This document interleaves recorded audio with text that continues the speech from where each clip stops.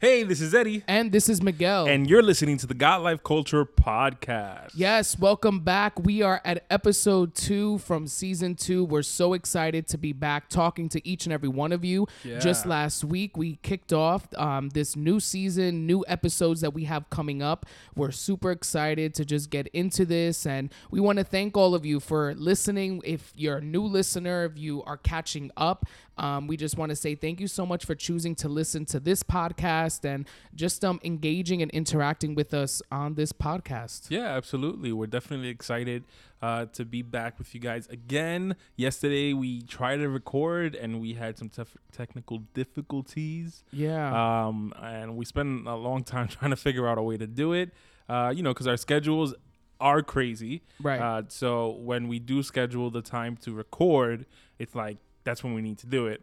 But the good thing is that, we found what we needed to find. Yeah, it was a cable for those MacBook users. Yes. You know that everything needs, the new Its own MacBook new Pros need an adapter. adapter for every type of cable. So in order to have certain things connected, we needed that adapter, and I had left it back at work. And Yeah. But the good thing was you found it. Yeah, it was and there. we didn't have to pay for a new one. Right. We found it. We're good. We're back, and we're ready to get into today's episode. Yeah, and I mean, a lot since, we've been getting back into this. A lot of things have been happening.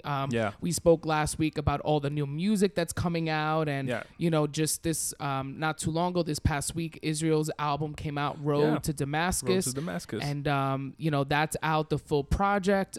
He was out on The Real. We know his wife is a co-host on The Real. He was on The Real talking about his album and talking about his faith. And I don't know, it's something great. Regardless, if you like the music, if you're a fan of his music, a fan of him, it's always awesome when you can see someone on that platform, a show like The Real that is on daytime where, it's an award-winning show. So many, viewers are watching in that moment or seeing a replay at some point. And anytime God's name is exalted and God is mentioned, and, even if it's just one question and the opportunity that someone gets, to just talk about God and their faith, I always love that and find it, amazing that, some of these shows allow people like that to just be given a platform to share. And he was very vocal about his faith and about, the things that he had been through, and even performed one of the songs live on The Real with his wife, Adrian. And it was just great to, be able to see that and just see his boldness in sharing his faith and all of that on a platform that can be very critical and not so inviting, to faith and God and Jesus, Yeah, absolutely. And I think, at least when it comes to The Real, it's not a foreign territory for them to be speaking about God or those that are on the panel that, have that are faith-based and they, have a relation with the Lord and all that. So that was good to see. This album, maybe a little bit different than what he's usually put out. But one of the songs that I really like from his album is Reckless Love. It's a cover of Reckless Love by Corey Asbury. Yeah, I didn't want to say it wrong. But it is a good rendition of it. Right. So, All right, so we're going to expose ourselves in full disclosure. We talked about that song already. And the reason why I think you're mentioning Reckless Love is because that's probably the only song we liked. So, but nobody was going to catch that. Right. But I just have to say it. So we both listened to it. Yeah. And it was good. We may be harsh critics. I don't know. Like, I'm afraid that everyone else is like, are you kidding me? This was an amazing album. But, musically, it is great. Musically, I enjoyed the musicality of it. That I have to say. I think that his other albums were recorded live in the sense of he always picked a location and recorded live. His last album was recorded live in Asia, I believe. He's done Africa. Yeah. So I think this was a complete studio album, and it was recorded in his own home. Okay. So I believe that it just has a completely different feel. So if it's the Israel Houghton that you're expecting that's released, I'm a Friend of God, and, Let the Redeemed of the Lord Say So, that's not what you're going to be getting here. This is more of a studio recorded album. And which you may like and you may thoroughly enjoy, which is great. I didn't, I don't want us to come off as these crazy harsh that think we know everything that there is to know. But we do try our best to be transparent and to be honest. And, you know, it may not, once again, kind of sort of with the whole Christine thing, like you're fed the hype. Mm-hmm. It's a new album. It's gonna be awesome. It's gonna be great, which it is. And then certain times you have certain expectations, and you're looking for a certain type of music or a certain sound or a certain vibe. And when you don't get it, maybe at the moment it hasn't registered. We'll listen to it again later. Right, it may grow on us, and it'll click, and it'll be like, yo, that jam was popping. Yeah, and it'll be good. But regardless of it, I still think Reckless Love on that album is awesome. I agree, I do love the promo plan or the plan that they kind of set out, and the whole branding of the album of Road to Damascus, spelling it Demask Us, and the whole idea of taking off the mask. I think that was great. So he did a really good job on that. He released a video as well for one of his songs, the song with his wife Adrienne. It's called Secrets. You can go check out that video as well. But yeah, you can go check out that album and let us know what you think.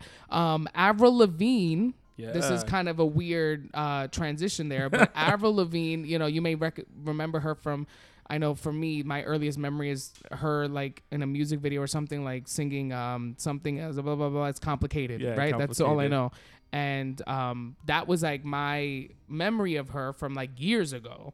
And she was really like a rock singer, right? Yeah. Was it like rock? Like punk rock, whatever. And she is back in the music scene and released a single titled Head Above Water. And she released this song, and the song has been doing great. And I think it shocked people because of how transparent she is and how it's almost a worship song, or it is a worship song. Billboard wrote a article on it, and that's how they labeled it. After a 5-year break, Avril Lavigne has released a new single that happens to be a worship song that preaches the message of God's saving grace. Mm-hmm. So I think that's awesome. I mean, when I heard it, I got super excited. The fact that somebody on her level with the platform she has releases a song like this, it was number 1 on iTunes for a long time. But one of the things that I really liked about this song is just the transparency. She kind of explains, not in the song, but just the song is based off of her battle with Lyme disease. Yeah. And pretty much an experience where she had to turn to God. And, she says, "One night I thought I was dying, and I had accepted that I was going to die. My mom laid with me in bed and held me. I felt like I was drowning. Under my breath, I prayed, God, please help to keep my head above the water." And in that moment, the songwriting of this album began. So the idea that, her life experience kind of brought her to this place, her health brought her to this place of rescue and needing God to really save her and rescue her. Yeah. And I think that's awesome. The fact that she's being so bold about it, that she's being just so transparent and putting this out there, not, caring about, what people are going to say or what sells. I mean, after 5 years of not releasing music, someone like her to come out and kind of just, be focused on one type of genre, let's say like a worship, Christian gospel category could be tough. Yeah. But the song is doing well. She's been performing it on a few shows. And, sometimes these situations bring us to a place where, where we find ourselves needing God and needing to be rescued. And this was her way of escape. And this was her cry for help, a song and crying out to God to keep her head above the water. Yeah. And I find it interesting, a lot of people may feel a certain type of way just from the simple fact that it's an Avril Lavigne song. Like they won't give it the time of day. They won't, bother to listen to it, or they may, have negative things to say about it. Avril Lavigne didn't come off and said, I'm now becoming a worship leader and my next couple of albums will all be worship songs. This is a moment in time where she shared something very personal about herself. It shares her relationship with God in that moment, and that's the song that she puts out. This could lead to something else. Possibly, maybe not. Maybe her next album, this is going to be the only worship song on it, and the rest of it is just going to be, regular music. But you can't discredit the fact that the song is really good. It has an awesome message, and it is impactful. It is impactful. Even the video is really cool. I like the video as well that she put out for it. She's also the other thing about this whole thing is that she's also bringing awareness to Lyme disease, which is something that millions of people have, but isn't really spoken about that much. I can't remember a commercial or anything in reference to Lyme disease or people that are struggling, or this is what you can do, or this is what you can take, or this is treatment. But she does have a foundation, and she's bringing awareness to the severity of Lyme disease with the song, with the foundation, and with everything. So I think it's doing it's killing two birds with one stone. It's speaking about God and how He brought her through to the other side, but it's also bringing awareness to this disease that millions of people do suffer with. Yeah, and just the idea that, again, this situation in her life could have brought her to a different place. Yeah. She could have fallen into, depression, and maybe she even experienced, feelings of depression or anxiety and things like that, where, it's almost natural for those moments of great trial and moments where, you're just like questioning God, where are you? It's easy to be, to fall victim of, falling into depression and things like that, where it's like, okay, God, I really need you to help me and keep my head above the water. And again, who are we to, judge her? Who are we to kind of say you're not allowed to speak on that or sing about that or express your feelings about God? You don't have to listen to it. You don't have to invite her to sing at your church. She probably won't be singing at your church, but it's just an awesome message. And I wonder how many people, she impacted through that song who went, and maybe this was their prayer and they went and, picked up a Bible or picked up, more worship music or something. Who knows the impact that this has had. But I know that a lot of people who struggle with depression or anxiety and things like that can definitely difficult moments, period. Yeah, some refuge in a song like this. One of the lines of her song that I really like, it says, God, keep my head above water. Don't let me drown. It gets harder. I'll meet you there at the altar as I fall down to my knees. I think that's really good. It speaks about her intimacy with God and knowing that, that's a cool moment where you're able to realize, like, God, I need you. And in that moment, you humble yourself before Him, and like, Lord, I need you. I'm coming before you. Give me the strength to make it through. I think it's really cool. Yeah, and again, it's a conversation starter. I mean, people I'm sure heard it. They, know Avril Lavigne, and were, kind of grew up on her music, and now seeing something like this, I'm sure it opened up a lot of conversations for people. And I mean, even us on our social media, we released a poll. Two polls. And like we had mentioned last week, we're going to start interacting more and engaging more with our followers on social media. And one of the questions that we have on the poll, that we put up was, do you think the church speaks enough about depression and mental illness? Yeah. And we put that poll across our social media platforms. And I mean, for me, the results weren't shocking, because I feel like, in my opinion, I feel that a lot of people think this way, that the church does not speak enough about depression and mental illness. And, according to all our polls, about 97% of you guys said no, the church does not. That the church does not, speak enough about this. And it's I'll start off by saying that at least 97% of the people are aware of it. Because I think it would be even more. I would think it would be even more tragic if they didn't, if they weren't aware of the fact that there is a problem. And the problem is that there's certain things, for example, mental illness, depression, anxiety, that the church does not speak about, especially in detail. Like, it's one thing to be like, that's a spirit, shake it off and keep it moving. And it's another thing to actually go in depth to speak about, these are signs of depression. This is how you work with someone that has anxiety. This is how you bring somebody through to the other side. Like, there is a lot of tips and things that the church can be educated on so that they can help. Because the thing is that, the church is in some shapes and forms a hospital. It's a place where people go, where they have needs, whether it be physical, whether it be mental, emotional, spiritual. And God, being the doctor of all doctors, is there to help us with those things. But he also has placed leaders, has placed pastors, has placed us in those places to help people along the way. But how are you going to help someone that's dealing with something and you guys don't even speak about it? You have no idea. You go up to someone and be like, hey, how would you deal with someone that's dealing with depression and anxiety? I will pray for them.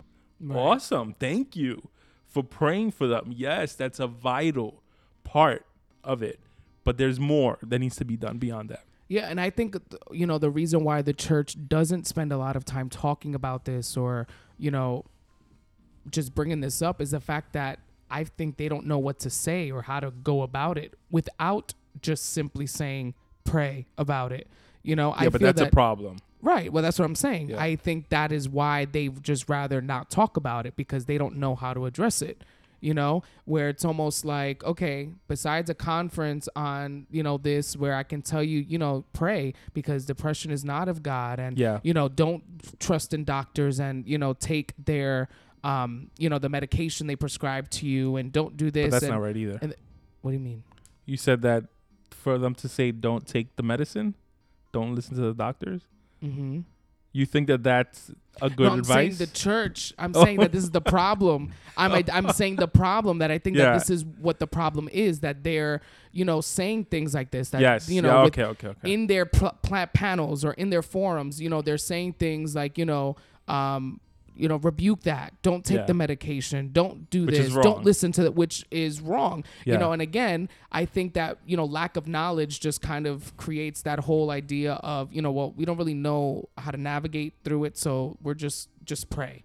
Yes. There lacks that practicality of things where prayer works and prayer is the answer. And we've spoken about this before, but what can I do? What steps can I take in order to get better? And on Instagram, one of our followers wrote, and they, Joanna Lee 83 says, in my experience, the church definitely doesn't handle mental illness very well. I have bipolar and an anxiety disorder that I have struggled with since I was a teenager, and to this day, I've never felt understood or recognized by the church. I think many people are still afraid to talk about it, but unfortunately, I think some Christians still think that it's all spiritual. Yeah. It took me a long time to not hate myself and to get the proper treatment of medication and therapy. My faith has absolutely helped me, but I would not be where I am without also taking medication.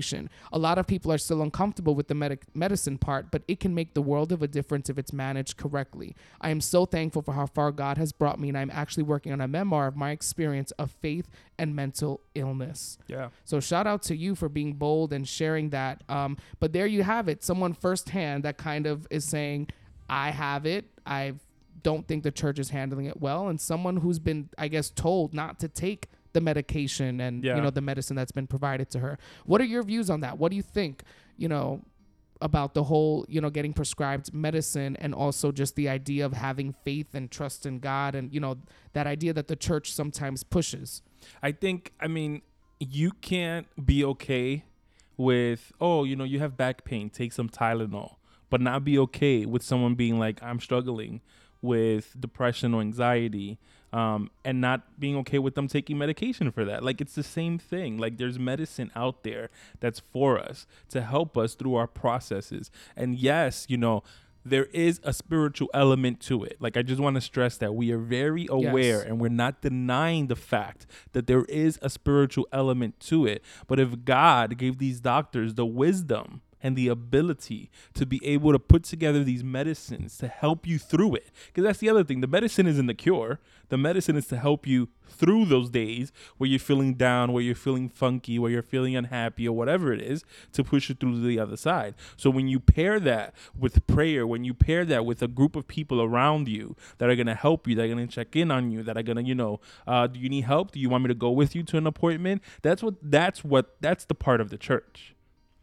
Yeah, and just, the whole idea, like you were saying, that if you pair the whole medication with the spiritual side of things, you'll see a difference. Yeah. And I think that's something that people need to, put out there even more, because we're seeing more and more this whole, idea of, depression, causing people to commit suicide, or depression causing people to make just crazy decisions within the church. We're not talking about outside of the church. We're talking in the church. And unfortunately, it includes leaders and people of, rank in the church where it, gives off just a disturbing message to those who are looking at the church for help and are looking at the church, to just that avenue of hope. They now hear of all of these different types of people taking their life or struggling with these illnesses and diseases because it's not, treated correctly within the church or spoken about. Yes, which is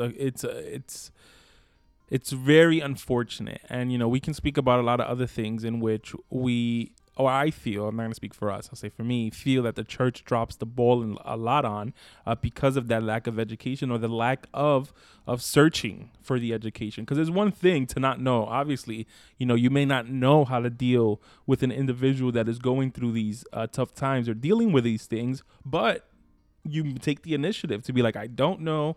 Let me grab a book. Let me go to a seminar. Let me go, to, one of the social services places and see if they have any training or any pamphlets. You find a way to educate yourself. You go to YouTube. Like we have so many tools at our disposal in this day and age that there really isn't an excuse as to why you can't educate yourself on certain things.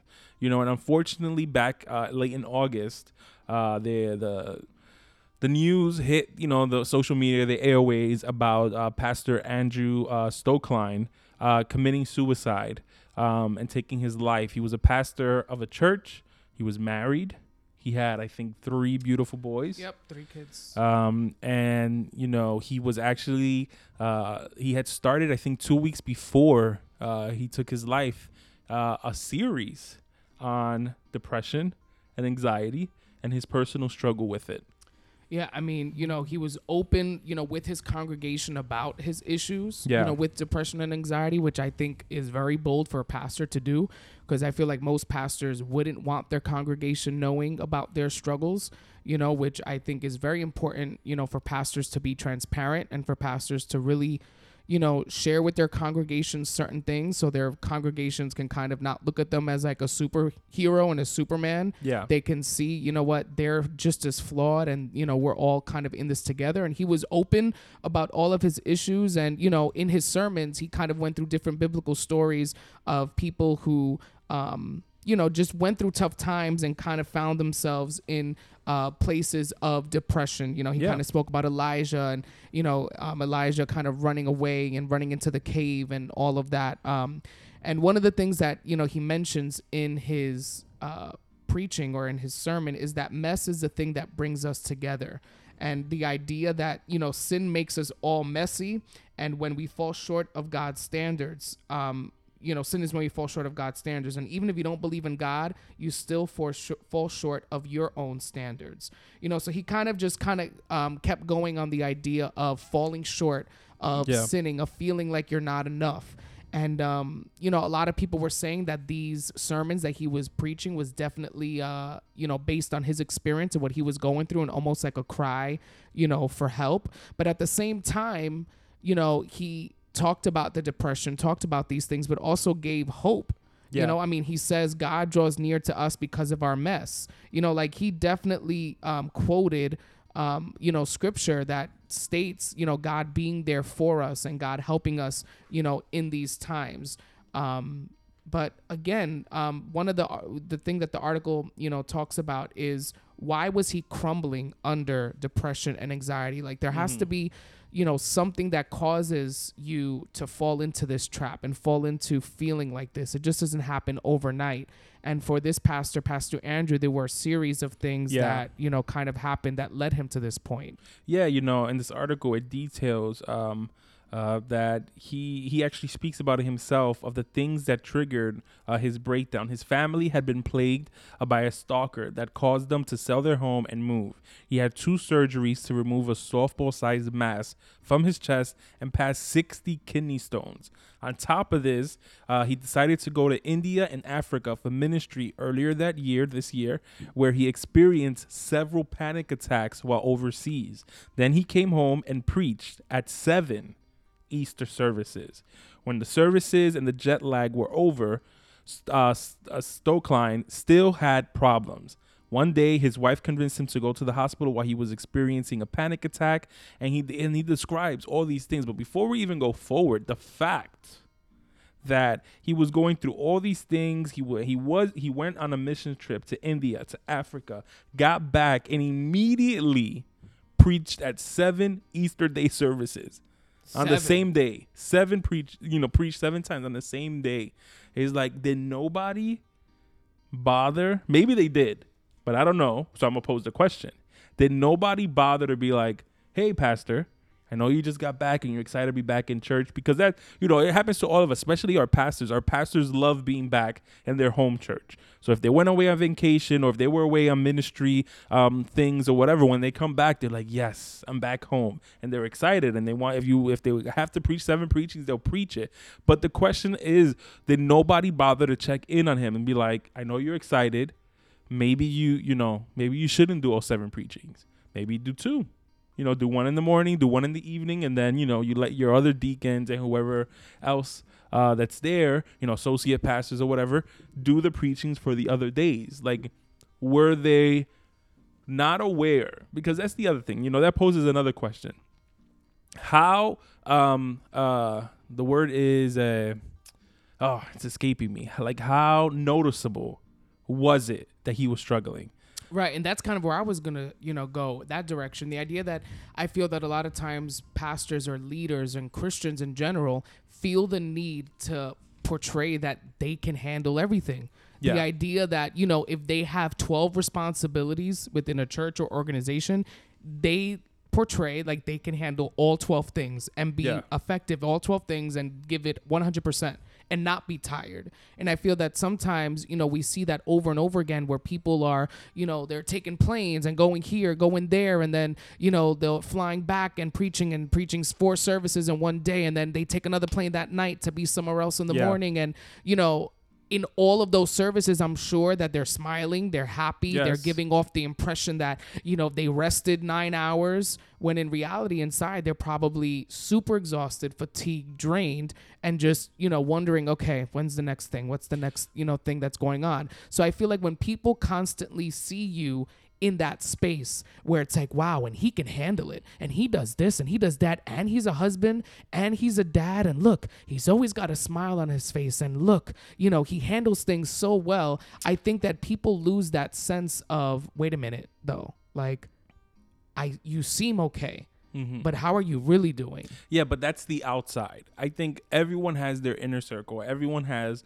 a group of people that are more closer to them than the others are. And this reminds me, last year, our pastor, he messed up his back. He threw his back out, and which is something that, unfortunately comes on and off again or whatever. And I remember I was having a conversation with him. We were at a Christmas party for the church. We were, we had sneaked off to do, to get some things ready because we do certain activities during the Christmas party. And I was talking to him, and I was having a conversation with him about his back and about whether or not maybe you need to take a break. Like, I was able to have that conversation with him. So I think that there are people that should be close enough to at least have the conversation of maybe you need to take it a little easier. Right. Maybe, because obviously maybe not the whole congregation is going to notice, because you do kind of have to put up a front when you're in the front. No pun intended. Because you're not going to go up there and be like, God bless everyone, I'm so tired and I don't want to be here. Like, you're not going to do that. Like, you're going to put up a front. You can be tired and you maybe don't even want to be there, but that's not what you would do. You would go up, you'll be cheery, you'll be animated, you deliver the message because you know that you have a job to do. But there has to be a group of people, whether it's, the team, the officials, the deacons, some pastors have an entourage, his entourage or whatever, that should, if I'm not specifically with this or in general, should be able to hone in on when the pastor or the leader or whoever, there's something off about it. There's something off. And that's the importance of having that inner circle, what I mean? Which I feel that maybe a lot of people may not have. Or if they do have that inner circle, it's almost like you have to question, okay, are they really here for me? Do they really care for me? Or do they care what I bring? and what I'm doing. So it's important that if you have, those friends around you, that they do keep you in check and that they do help you and check up on you and make sure you are okay. And if you feel like they're not really doing that and they're kind of just, taking advantage of that, you have to definitely, reevaluate that whole group of people that you're around. I think, that proves a really good point. The idea that, you can't do this on your own. You need a team of people around you, and you have to be very selective in choosing that team. Yeah, and I would even go as far as saying that maybe you're just a random member of the church who isn't, and it's not that, there's an inner circle and then there's an outer circle, but, maybe you're someone that doesn't, have that close of relationship with your pastor or your leader, but does notice that something may be up. Say something about it. It doesn't matter if you're best buddies. It doesn't matter if you go to coffees with them every Wednesday, or if you've never gone to coffee with them on Wednesday. But if you see, it's like, how we say here in New York, if you see something, say something.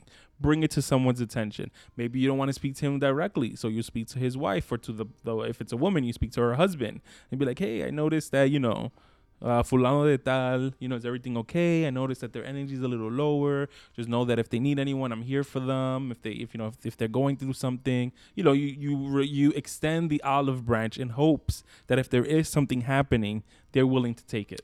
Yeah, and that poses the question, how can the church community help those with depression? Yeah. How can we help those people?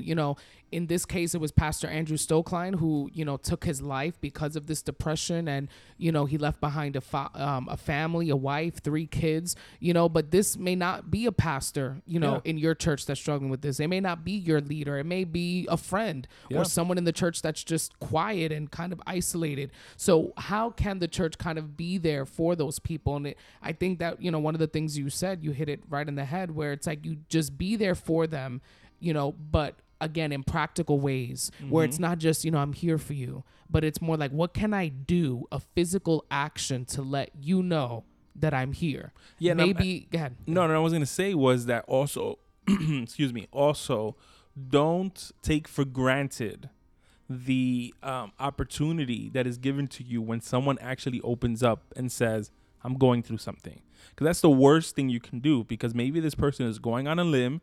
Maybe, everyone that they've reached out to has kind of not taken them serious. You reach out to them. They're like, God, I'm going to try one more time, see if, somebody can help me through this. And then you're like, oh, okay, I'll pray for you. And you walk away. Like, you never check up on them. You never text them. You don't there's a follow-up process that has to go. Right. Like, once you know something is happening, you have the obligation, the responsibility to be an active participant in trying to get this person better. Yeah, that could be texting them Bible verses, songs, helping them through that process. That can be, cooking a meal for them. Yes. Maybe at the end of the day, they don't want to cook, and they don't want, and that's why they probably are not eating that night. And that in turn has its own effects on them. Maybe that's preparing a meal and cooking for them. Maybe that's picking them up one day and, taking them out for lunch. Yeah. Or, if it's, it's a family or whatever, and there's something that you can do and help, take the kids to a certain practice or a certain soccer game or something that their kids are involved in, and you can be there and kind of help them and extend that help, do it. Yeah, there's certain moms that deal with postpartum depression, and sometimes the easiest thing, like, hey, I'll babysit for you tonight, go catch a movie with your husband, or, why don't you go to the nail salon, get your nails done, get your hair done, like, even little things like that. Like, maybe they need a break, they need a moment to themselves, they can feel good, do something nice, and they go out and do it. Like, there's a lot of little things. Like, you don't need a PhD in psychology, you don't need, to go to medical school and figure out prescriptions and stuff. That there's things that we can do on our level of abilities and understanding that goes a long way in helping these people, helping anyone that may be going through stuff. And then there's some people where it's clinical, where they have clinical depression and it's something chemical and they're going through stuff. And then there's certain people that is just for a moment. Like, maybe they went through a breakup You know, maybe they lost their job. Maybe, you know, there was a death in the family. Maybe, you know, there's certain things that happen and it's just a temporary seasonal thing where at this moment they're going through this cloud that's over them and help them through. And then there's other people where it's a little bit more long term. Yeah, and I think that most people, you know, in the church that struggle with depression or these feelings, they know the answers. Yeah. They know they should pray. Yes. They know God is there. They know, you know, what the worship song says. They know what Ocean says. You know, like they know all of that. And it's like they, need the reminder. They need that follow-up. They need that, keep praying, keep this, keep coming and all of that. Yes, they do need that. But again, they need that practicality side of things, you know. And it's crazy because this week I'm going for my master's degree and I'm taking a theology class. And this week, one of the topics, is the study of Christ and kind of talking about how Christ, when he was on earth, he was fully God and fully man, and what that looks like. And it's crazy because, in the breakdown of it all, they were kind of talking about how Jesus, since he was fully man, he was fully tempted. He was he fully went through, all of the emotions and feelings and weaknesses that we go through. Yes. And, even the Bible, Hebrews 4:15, that says we do not have a high priest who is unable to empathize with our weaknesses.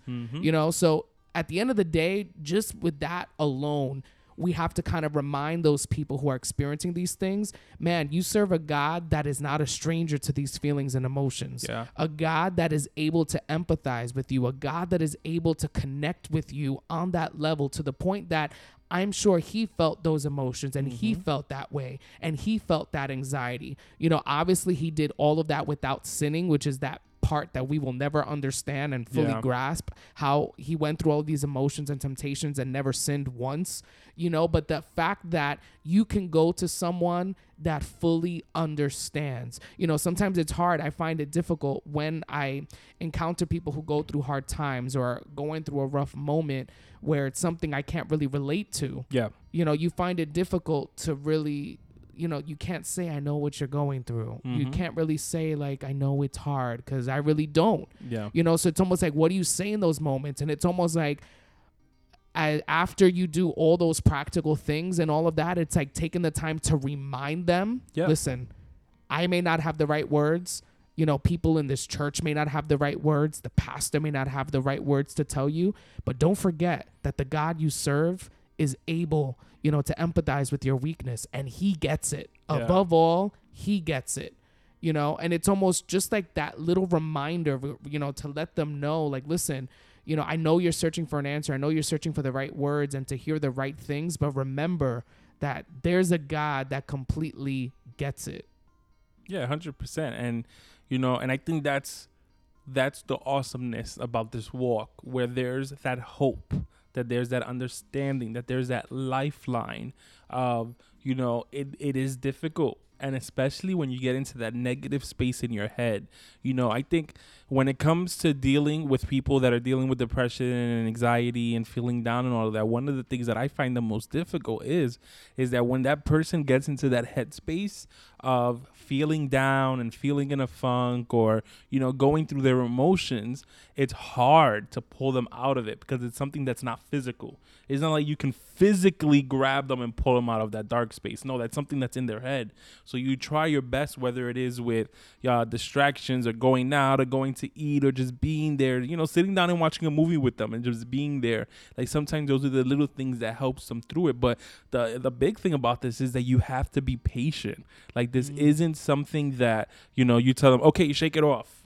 And, I do definitely agree with what you're saying, but I do think that sometimes it is necessary to, like, grab someone and be like, we're going to go run. Yes. And it's proven to, all of those things do work, where it's like your heart rate is going and all that. I know people that go to the gym every day and they don't go to the gym because they want to get in shape. It's because if not, they fall into that depression. Yes. And, I had seen an Instagram post a while ago, and it said that as soon as you feel that depression kicking in, move. Literally move. Go outside and run around, dance, exercise, move your arms all weird like a jellyfish. I don't care how you do it, but move and get your heart rate going and your body moving ASAP. Yes. And, it's not just limited to that. Like, it's not like, oh, you feel depression, all right, go do 15 jumping jacks. It's not just that, but just the idea that sometimes you may have to shake it off before those feelings of depression just kind of grow those roots. And I think that sometimes, you know, I don't know, it could have been the case for this pastor, Pastor Andrew,